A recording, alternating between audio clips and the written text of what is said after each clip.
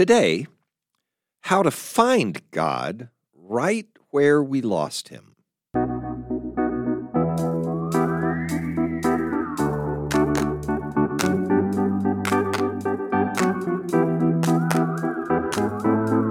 Welcome to Coffee with Creamer, where you get to sit down with our host, Dr. Barry Creamer, for a conversation about faith, life, and culture. We'll look at old ideas through a new lens, turn those culture wars on their head, and paint a picture of the way things could be. If you like your thinking deep and your coffee hot, pull up a chair. You're in the right place.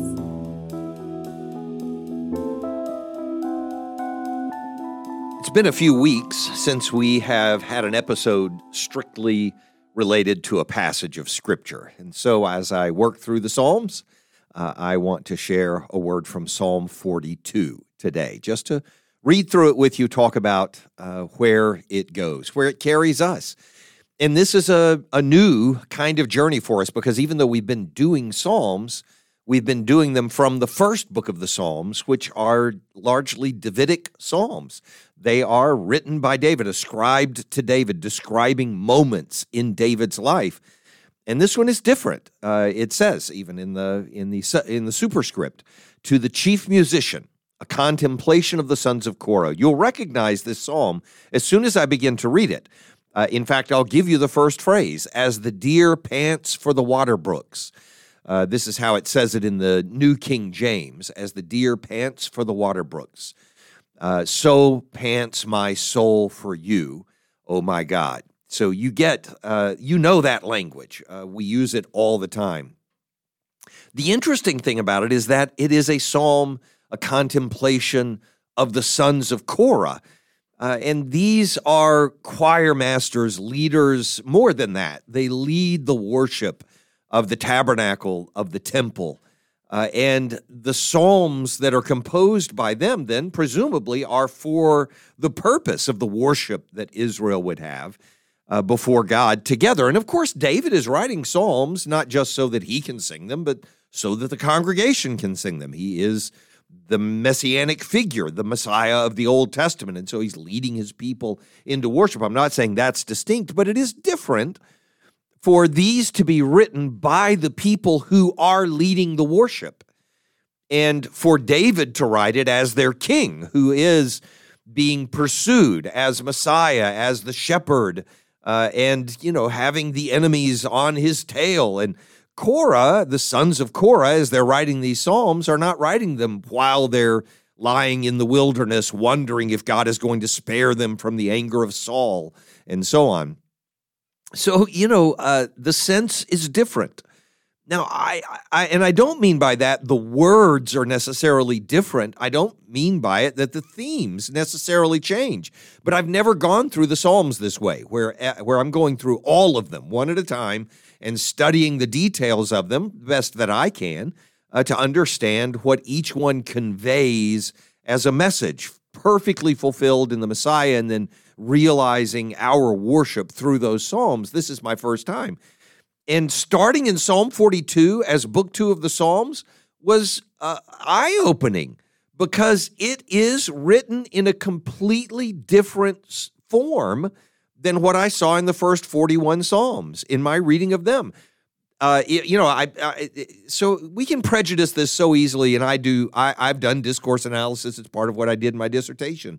I value it, and I think it's important, but I also know how fragile its conclusions can be. So I'm not saying this with any authority, but man, the difference between the first 41 Psalms and Psalm 42 and Psalm 43, but we'll talk about that one another day, is remarkable. And part of the remarkability of it is, part of what makes it so remarkable, that is that in Psalm 42, the metaphors are more nuanced. It is written in a more artistic style based on my reading of it as poetry. And it's written in a way where the structure is distinct from everything that was going on in 41 and before that. And in fact, I would say it this way, that as I was reading the first 41 Psalms, they were much more organic. They had a much stronger sense. And again, I could be reading this into it. We all have frail psyches. But it seemed much more organic and more like, David out in the wilderness was writing these psalms as he's fleeing his enemies. This one is so magnificent, so beautiful in the way it's written. And I mean so planned in the way that it's written. It just has a different kind of feel to it. That doesn't make it better. I'm not saying that. They're all magnificent in their own way, and those of you who know poetry know organic sometimes is the better way to write poetry. All good. But this one does feel like a poem written by worship leaders for the sake of the worship in the congregation, and in a beautiful way, in a very good way. So that's how I want to start out. It's just us recognizing that we're supposed to use this to worship together, to say these words together, to sing this song together. That's the point of these psalms, that we take them together and we repeat the words together. And even though they didn't use the same kind of Western music that we use to sing songs, a psalm is a song, and we are singing them to God together. This is how their prayers are unified. They are repeating the words of these psalms as songs to God. And I know you think I'm just talking about psalms in general. I'm talking about this psalm, Psalm 42. As you'll see later in the psalm, it refers directly to the songs that God gives to us as a part of what this psalm itself is about, which makes sense as the first psalm in the book of the Psalms that begins with, to the choir master, a maskil of the sons of Korah in the ESV, as a deer pants for flowing streams, so pants my soul for you, O God. My soul thirsts for God, for the living God. When shall I come and appear before God? My tears have been my food day and night, while they say to me all the day long, where is your God? These things I remember as I pour out my soul, how I would go with the throng and lead them in procession to the house of God with glad shouts and songs of praise, a multitude keeping festival. And then this refrain, which is repeated at the very end of the psalm, why are you cast down, O my soul? And why are you in turmoil within me? Hope in God, for I shall again praise him, my salvation and my God. In the ESV, it goes ahead and puts that phrase, and my God, at the end of verse 5. It acknowledges that verse 6 has begun. In other translations, that my God part goes down to verse 6 and the next part of the psalm. So we're not going to worry about that. But the difference, it makes a little bit of difference in how you might interpret the psalm, but not much. So we may talk about that in just a little bit. So here we're taking the first 5 verses because they come to that conclusion, and the psalm automatically divides itself in half by having that refrain used twice in verse 5. Why are you cast down, O my soul? And why are you in turmoil within me? And in verse 11, why are you cast down, O my soul? And why are you in turmoil within me? And then the answer being the same. So there's no doubt that the psalm is supposed to be taken in these 2 parts. And then each of those parts also has 2 elements to it. And so that's how we're going to look at the psalm. The first 6 verses come together, or the first 5 to 6 verses come together. And then out of that, the first 3 verses are making a simple point.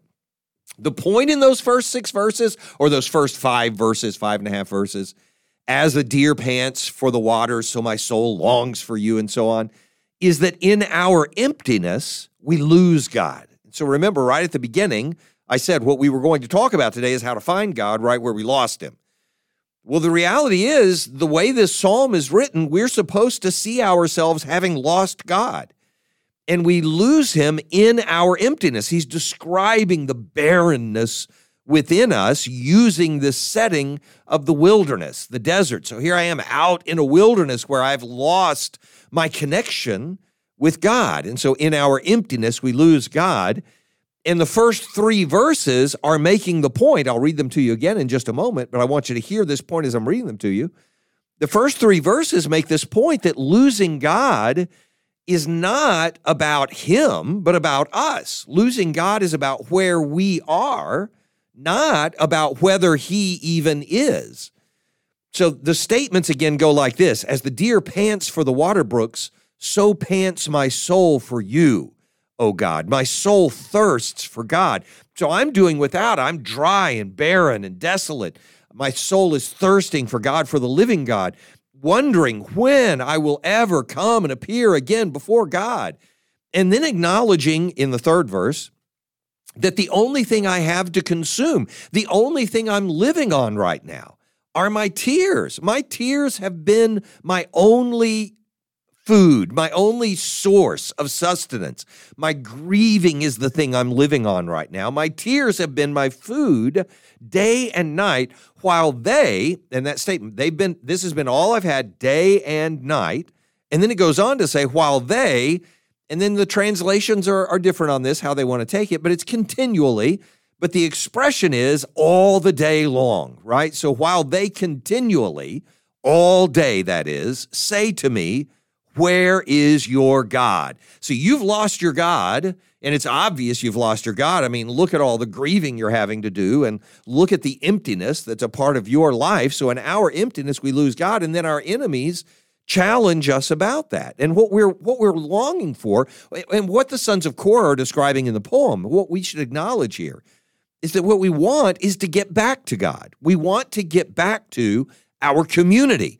Remember later in the psalm, he's going to say, I remember going up to the house of God with the people of God. I would go with the throng and lead them in the procession to the house of God. That's in the very next verse, in verse 4.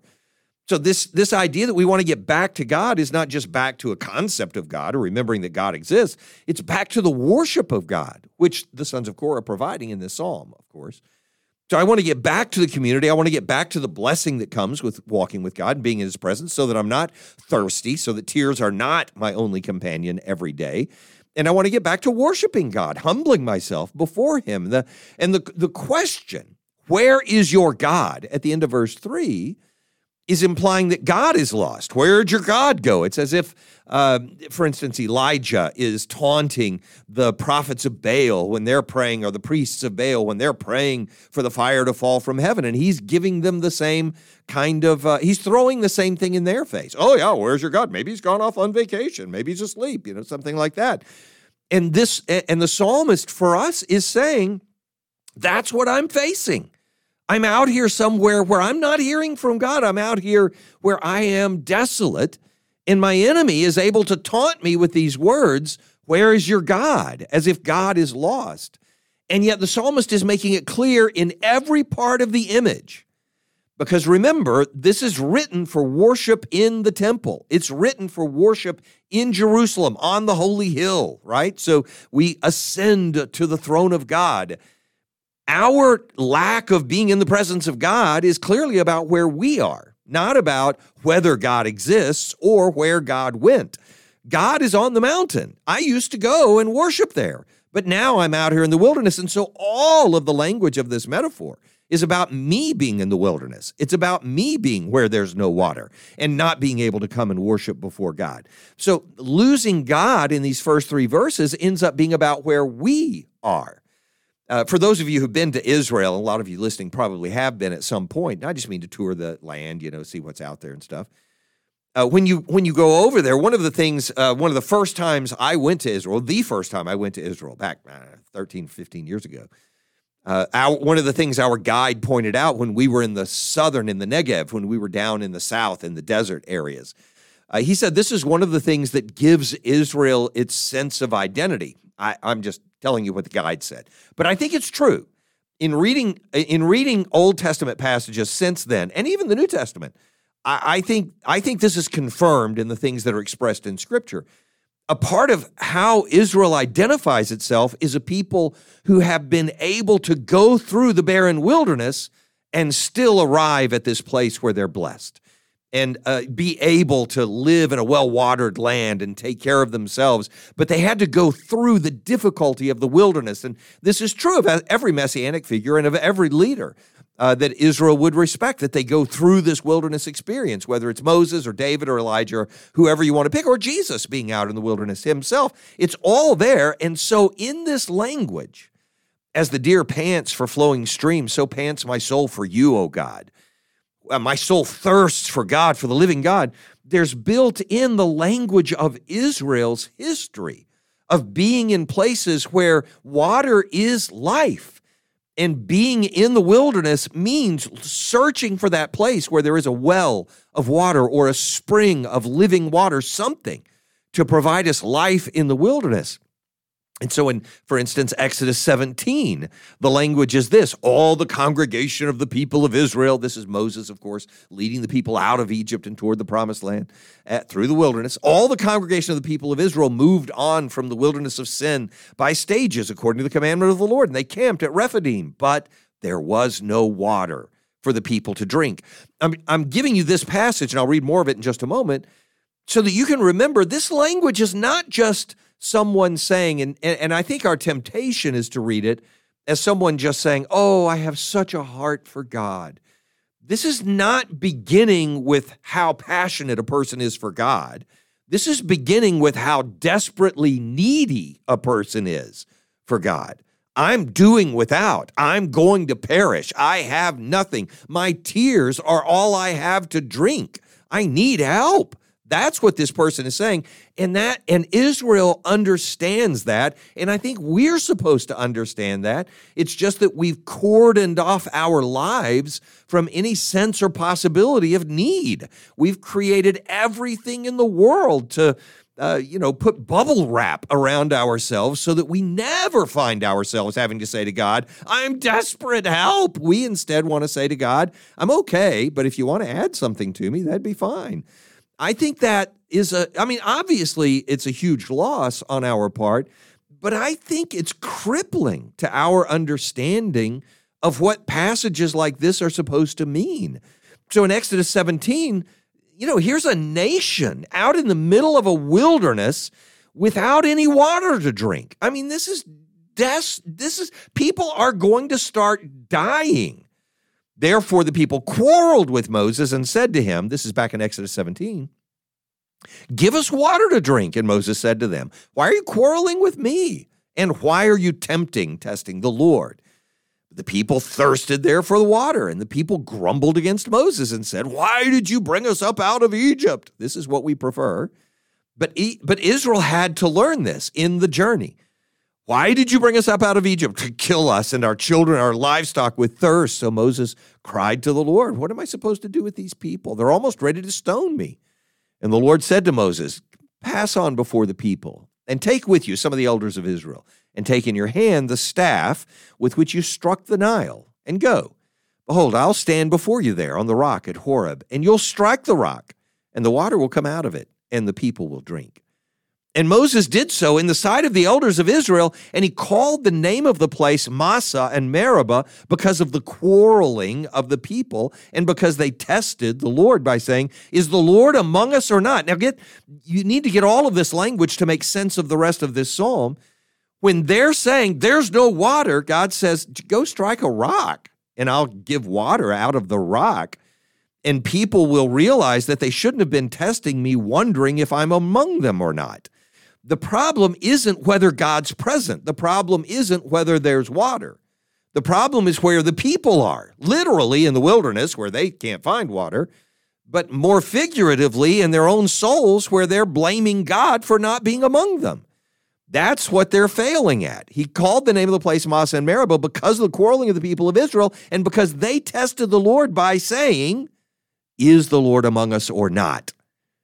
And so this person who's desperate for God's presence is inviting in Israel a reminder that in those places where we're afraid we no longer have contact with God, we should remember in the very beginning of this is just the opening premise, that in that emptiness where we've lost God, it's about where we are, not about whether he is.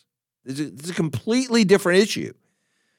Okay, that's Israel in the background. And we can apply that to David being in the wilderness when he's fleeing Saul, or, a number of different times. Jesus being in the wilderness when he's fasting and doing without, his father's providing for him. All of those apply equally. But they don't apply to us directly, not most of us. And I mean 99% of us. What applies to us is a different story, Genesis 21. And it should make us, it should humble us that this applies so well to us. Genesis 21, you remember what's going on. Abraham and Hagar and Sarah and jealousy and sending Hagar out, and I don't like her anymore, send her out, and so on. And Abraham quibbling, like, oh, God, I don't want to do this. I don't want to send her out. And God saying, no, send her out. I'll take care of her. It'll be okay.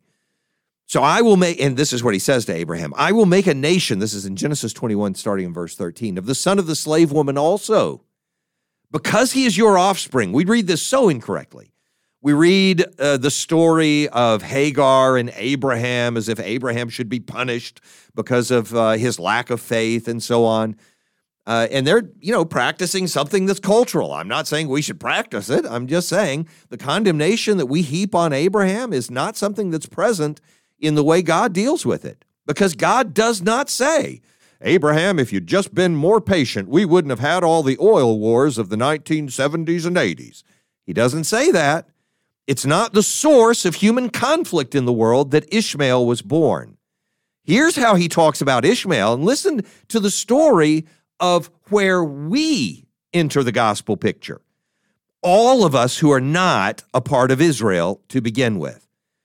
So I will make a nation of the son of the slave woman also because he's your offspring. So Abraham rose early in the morning and he took bread and a skin of water. This is like nothing. Here, have a gallon of gas and then go hit the highway and just see where you can get. Abraham rose early in the morning, took bread and a skin of water, took bread and a skin of water and gave it to Hagar, putting it on her shoulder along with the child and sent her away. And she departed and wandered in the wilderness of Beersheba. This is in the desert. And when the water in the skin was gone, she put the child under one of the bushes. Can you imagine the devastation of being so forlorn that you can't bear to watch your child die? And so you put it under a bush. So she went and sat down opposite him a good way off, about the distance of a bow shot, and she said, don't let me look on the death of this child. And as she sat opposite him, she lifted up her voice and she wept in the desert because she has no water for her or her child. Desperate. And God heard the voice of the boy. And the angel of God called to Hagar from heaven and said to her, what is troubling you, Hagar? Don't be afraid. God has heard the voice of this boy where he is. Get up, lift up the boy and hold him fast with your hand. This is not God making a curse out of Ishmael. He blesses Ishmael. I will make him into a great nation in the middle of a desert where he's desperate for water. He says, I'm going to make him a great nation. That God opened her eyes and she saw a well of water he provided. This is not a minor trope in the Old Testament. We are out in the wilderness where there is no hope of survival. And God says, I got water right here. That's not a problem. I can take care of you. You think I'm only in certain places. I'm not. I'm here. So God opened her eyes and she saw a well of water, and she went and filled the skin with water and gave the boy to drink. And God was with the boy, and he grew up and he lived in the wilderness and became an expert with the bow. And he thrives in the desert. He thrives in the place where people start out by saying, I'm so desperate for water. I have nothing to drink but tears. And God gives him an abundance and an abundant life. And he lived in the wilderness of Paran, and his mother took a wife for him from the land of Egypt. And if your conservative residual is saying to the back of your mind, no, Ishmael's the enemy, Israel is the good son, then you're ignoring the fact that God has brought the Gentiles in, a la you. He brought you in. He has given us water in this wilderness as well. Anyway, these stories are the backdrop against which Psalm 42 takes on so much more meaning when we say, in worship to God together as a people, as a deer pants for flowing streams, so pants my soul for you, O God. My soul thirsts for God, for the living God. And when we as a people think to ourselves, oh, we're in a desert wilderness, there's no God here, he says, why are you tempting me by wondering, is the Lord among us or not? Seriously, is the Lord among us or not? And so on. So in the next two verses, verses 4 and 5 of Psalm 42, it makes this point that emptiness itself actually has a value to it.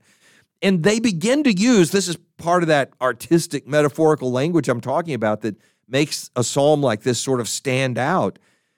They use the language of drink offerings, oblation offerings. This is insane. This person is in the wilderness, in the desert, where they don't have enough water to drink. And now we're going to start using the language of pouring out a sacrifice to God in this wilderness. So when I remember these things, the psalmists say, when I remember these things, I pour out my soul within me. This is verse 4. I pour out my soul within me. That language is deliberate. That's the language of an oblation, a drink offering, where we take it up and we drink a portion, then we pour out the other portion before God. And this pouring out the soul, I'll give you illustrations of this in a moment, is the language that's used when that drink offering isn't literal. It's not a cup of wine that we've poured out into the ground to represent blood or something like that. It's literally, it is more literally, our soul itself being poured out of us in that figure of the oblation. So when I remember these things, I pour out my soul within me. Because I used to go with the multitude up to the temple where I could offer the sacrifices, where I could pour out the drink offering. I went with them to the house of God with the voice of joy and praise, with a multitude that kept a pilgrim feast. We had abundance, and we worshiped together before God. And the whole point of this is the analogy being extended between having a feast and an abundance to drink, so that I'm pouring out offerings before God in his temple, and then the barrenness where I find myself now. And all I can do is remember that I used to go to the temple and I used to have these feasts. And yet in this moment of doing without, I do have something I can pour out before God, something that reminds me, something that invites me to be before God. I can pour out my soul before God. I still have that. I was drinking my own tears. Now I'm pouring out this soul to God. So remember when Hannah prayed to God, right? So Eli is the priest, the one who's, or the, prophet priest kind of guy who's, prior to Samuel. And Hannah is praying because she wants a child and doesn't have one, and she goes with Elkanah, She's offering her prayer, and she's sort of mumbling, and Eli is rebuking her. Why are you acting drunk, and so on. And she says, no, my Lord, I am not drunk. I'm a woman of sorrowful spirit. I've drunk neither wine nor intoxicating drink. This is important because she's not taking in, she's not imbibing, she's not feasting. I've drunk neither wine nor intoxicating drink, but I have, and she gives the exact contrast. Instead, I have poured out what I have. I've poured out my soul before the Lord. That's the same language. I poured out my soul within me before the Lord. Don't consider your maidservant a wicked woman, because out of the abundance of my complaint and grief, I have spoken until now. This is what it means for us to pour out our soul before the Lord, to have a grief, to have a complaint that we no longer harbor. It's no longer glossed over by the fact that we're feasting with our community. It's no longer glossed over by the comfort that we have, this barrenness, this wilderness, where we said, our enemies are saying to us, where's your God now? In that barrenness and that wilderness, I finally realized that the only thing I have that I can pour out before God as an offering now is my soul itself. I'm not taking in the drinks. I'm pouring out my soul before God. The Messiah himself expresses this in Psalm 22, David, and then our understanding of the psalm, that it's a messianic psalm, obviously. In Psalm 22, this is in verse 14, I am poured out like water. I'm in the wilderness. Why have you forsaken me? That's how that psalm begins, remember? Why have you forsaken me? God, why have you forsaken me? I am poured out like water, and all my bones are out of joint. We'll come back to those bones later in this psalm. My heart is like wax. It's melted within my breast, so I'm pouring out the water of my soul, the wax of my heart that's melted because of the pain that I'm in right now. This is about when our hope and strength and comfort and power and encouragement have been spilled out into the barren desert around us. It's about us recognizing what verse 5 says, that is our offering before God to say, I have no hope but you. And so an invitation to return to him. Why are you cast down? See the down I poured out into the ground? Why are you cast down, O my soul? And why are you so disquieted within me? Hope in God. For I shall yet again still praise him for the help of his countenance and my God. Whether that expression goes there or at the beginning of verse 6 is fine, either way. So let's take it and put it in verse 6 now and do the second half of this, because the psalm divides itself into these two parts. The first part being that in our emptiness we lose God, but the second being that in his fullness we find him. Not in us simply, bucking up and making tough and filling ourselves up. In his fullness we find him. So in verses 6 and 7, the first part of this one. And this one is about, just so you can hear it while I'm reading it to you, the contrast between where we find ourselves right now, having been cast down out in the desert where it's dry and barren and we're empty, right? And then where he is, where we know there's abundance, right? In the temple, where drink offerings are being poured out. The contrast is between where we are and where he is. And our despair has created our ability to see where the hope is. Our despair creates the contrast that allows us to hear the sound of his voice again. So in verse 6, oh my God, my soul is cast down low within me. Therefore, I will remember you from the land of the Jordan, the river, the waters, and from the heights of Hermon, the northern part of Israel, where there are streams and waterfalls and abundance, from the hill Mizar, not from Jerusalem. He doesn't say that. So still out, away from the temple, from the tabernacle, from the people of God. I'm still out here, but I remember you. I remember you where the Jordan is and where the mountains are and where the hill Mizar is, because I hear deep calling unto deep. I hear the waters calling out to each other, not because he's returned to the temple, not because he's arrived at the eschaton or the kingdom of God, but out here in the real world where he still lives, he can hear the waterfalls of God. And I think there's a little intention. I mean, obviously in the north, the waters actually do fall and you can hear them. But I think there's a little intentional. There are waterfalls in the south as well. And I think the point of this is I remember the abundance of those places because I can hear the waterfall over there, even out here in the desert, even out here in the wilderness. But then he goes beyond saying, I realize now that even when I'm away from the temple, even when I'm away from the people of God, I can still hear the voice of God deep, calling unto deep at the noise of your waterfalls. It gets even better than that because the next phrase in verse 7 is, all your waves and your billows have gone over me. So even though I haven't found my way back to God yet, I'm out here where God is pouring. In the first verse, I'm panting for God because I'm so dry and barren out here in the wilderness. And now in verse 7, his waves and billows are flowing over me. All your waves and billows have gone over me, making the point that his floods overwhelm us with his presence now.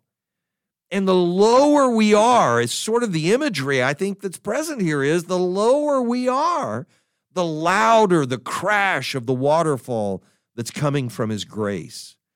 The more aware we are of how deeply we're buried in the goodness of his faithful love, his hesed, his mercy on us. And so in verses 8 through 11, he concludes it with the hope that we receive from him, and that hope is and I mean hope in the sense that Paul uses it.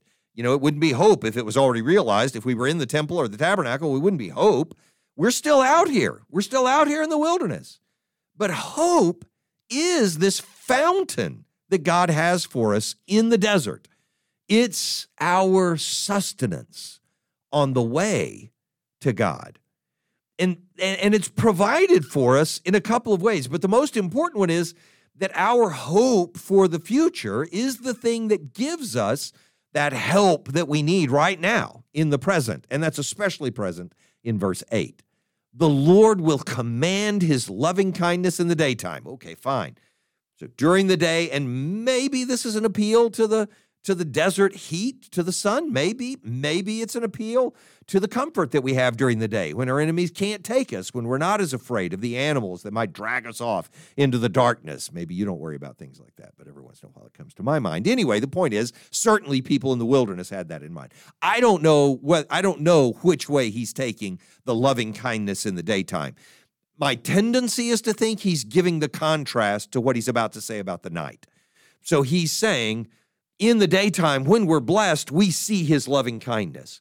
So we recognize in the good things that God does for us, when the daylight is shining and when things are bright and clear around us, we hear the waterfalls of God's grace. We see the abundance that he's provided for us. And we realize that we don't have to wait until we're in heaven to realize that every good thing is a gift from God, right? So that's good.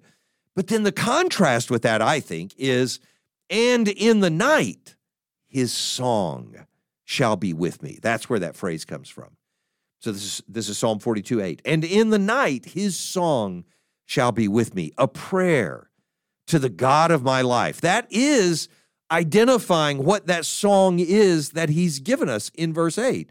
By day, it says in the ESV, the Lord commands his steadfast love, and at night, his song is with me, a prayer to the God of my life. I will say in verse 9, he says, to God, my rock, why have you forgotten me? Why do I say this? Because it's night. Why do I go mourning because of the oppression of the enemy? But in this night, I'm not speaking words out of emptiness. I'm not speaking them out of being betrayed or forsaken. Remember, the Psalms themselves give us these words so that as we're expressing them, we're being reminded by the waterfalls of God's grace that he knows where we are. He hasn't forgotten us. So when we're expressing with the whole community, why have you forgotten me, O God? When we're saying with the Messiah, my God, why have you forsaken me? Why is the enemy able to ask me this question? Where's your God now? When all of those things are happening, I realize not only that your loving kindness is present in the daytime, but that you've given me this song to sing in the night. And my song is a prayer to the God of my life. He gives us this song that we sing back to him while we're waiting for his presence to be fully realized. He gives us this song when our lives are broken in shards and other people don't even want to be around us. You know what I'm talking about, right? I mean, how can you read this psalm and not be driven not only to Israel in the wilderness and dry and looking for a well, or Hagar in the wilderness and barren and looking for a well and finding it and God hearing them, but also thinking of John 4, right? The woman, the Samaritan woman at the well. When Jesus meets her there, he comes to the city of Samaria, which is called Sychar, and he goes back to remind us about how God provided this well for his people in Israel in ancient times. Near the plot of ground, this is in John 4, that Jacob gave to his son Joseph. Now, Jacob's well was there. He's reminding us of how God has provided this water for his people in the wilderness. Jesus, therefore, being wearied from his journey, sat thus by the well, and it was about the 6th hour. Jesus himself is wearied. And a woman of Samaria came to draw water from that well. And Jesus said to her, give me a drink. For his disciples had gone away into the city to buy food. And the woman of Samaria said to him, how is it that you, being a Jew, ask a drink from me, an outsider, a Samaritan woman? The Jews don't have dealings with the Samaritans. And Jesus answered and said to her, if you knew the gift of God and who it was that says to you, give me a drink, you would have asked him, and he would have given you living water. And the woman said to him, sir, you have nothing to draw with. Yeah, I'm desperate for water, but I have a bucket, and I can get water out of the well. And the well is, you don't have anything to draw with. The well is deep. Where are you going to get living water? Are you greater than our father Jacob, who gave us the well and drank from it himself, as well as his sons and his livestock? And Jesus answered and said to her, whoever drinks of this water will thirst again, but whoever drinks of the water that I shall give him will never thirst. But the water that I shall give him will become a fountain of water, springing up into everlasting life. Out here in the wilderness, when you're doing without, I have water for you. Then we arrive at the 10th verse now. As with the breaking of my bones, my enemies reproach me. So I have this hope that's being given to me, even in the darkest of moments. At night, this song, this prayer that's been given to me to offer back to God. And yet he says, but I'm not in a place where I say, oh, my problems are gone. Oh, I'm no longer out in the desert. Oh, there are no more enemies. It's not that. All of those things are still there. As with the breaking of my bones, my enemies reproach me, while they say to me all day long.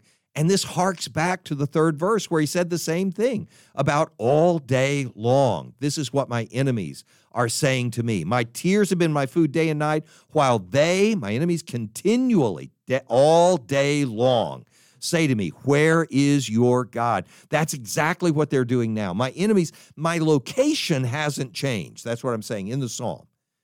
While they say to me all day long, where is your God?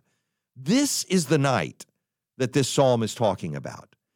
Where is your God? My enemies are reproaching me. It's as if my bones have been broken. I'm at the end of my rope. When your bones are broken in a conflict, you're out of luck. You can't fight anymore. He is at the end of his rope. His soul is poured out. And his response, now that he realizes God has given him a song to sing in the night, written by the sons of Korah, who teach the people of God how to worship together. This is what they do. He says, why are you cast down, O my soul? And why are you disturbed, disquieted within me? Hope in God, for I shall yet praise him, the help of my countenance and my God. This is the song that he's given us, so that when he says, why are you cast down? I'm cast down because I'm out here still living in the wilderness. We are still in a world that's broken. We are still in a place where even if we are not personally suffering, and if we're honest about it, we will recognize the suffering we have in our own lives. But even if we're not suffering to the point where we're broken down, our grief for those who are around us, which we carry on their behalf, just like any people of God would do, would break us in the same way, so that we say, I am cast down. But then we say, but why are you cast down? Why are you disquieted? Because your hope is in God, and he is this well of water springing up into eternal life within you. That's where our hope resides constantly. He is the help of my countenance and my God. And I know, easy to say the words, easy to say, oh yeah, well, I just hope in God, and so everything's okay. This is not that. This is the sons of Korah saying, why do you think we write these psalms? Why do you think we invite you to come and worship with the people of God? Remember what he said at the beginning of the psalm? I remember how I would go with the throng and lead them in procession to the house of God with glad shouts and songs of praise. That song has returned in the night to us, so that we pick up the psalm itself and out in the desert, drink from this fountain of living water that God has given us in the form of this praise, this worship that comes from singing these psalms together. And so I'll close by just reading to you the words of this psalm and asking you to take up the psalms in your own mouth, in your own nights, and offer them back up to God as a drink from him to refresh your soul. As a deer pants for flowing streams, so pants my soul for you, O God. My soul thirsts for God, for the living God.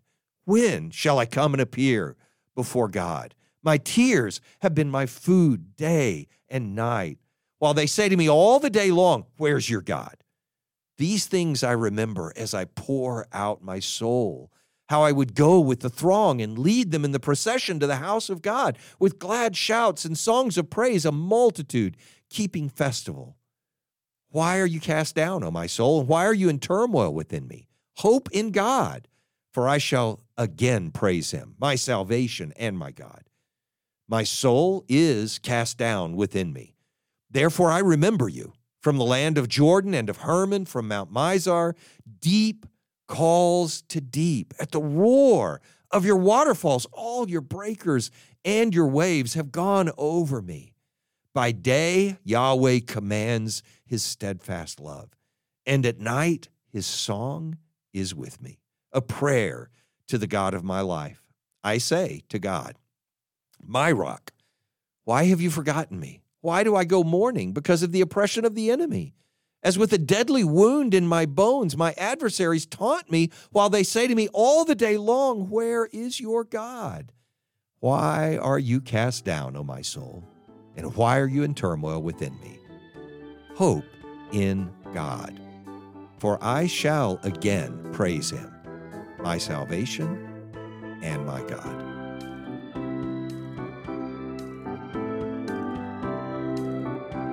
Thanks for joining us for Coffee with Creamer. Your cup of coffee may be finished, but we are not. Come back next week for a refill as we sit down to examine a new set of ideas and cultural issues. Don't miss an episode. Subscribe wherever you get your podcasts or visit our website at barrycreamer.com. Until next time, keep your mug hot and your mind sharp.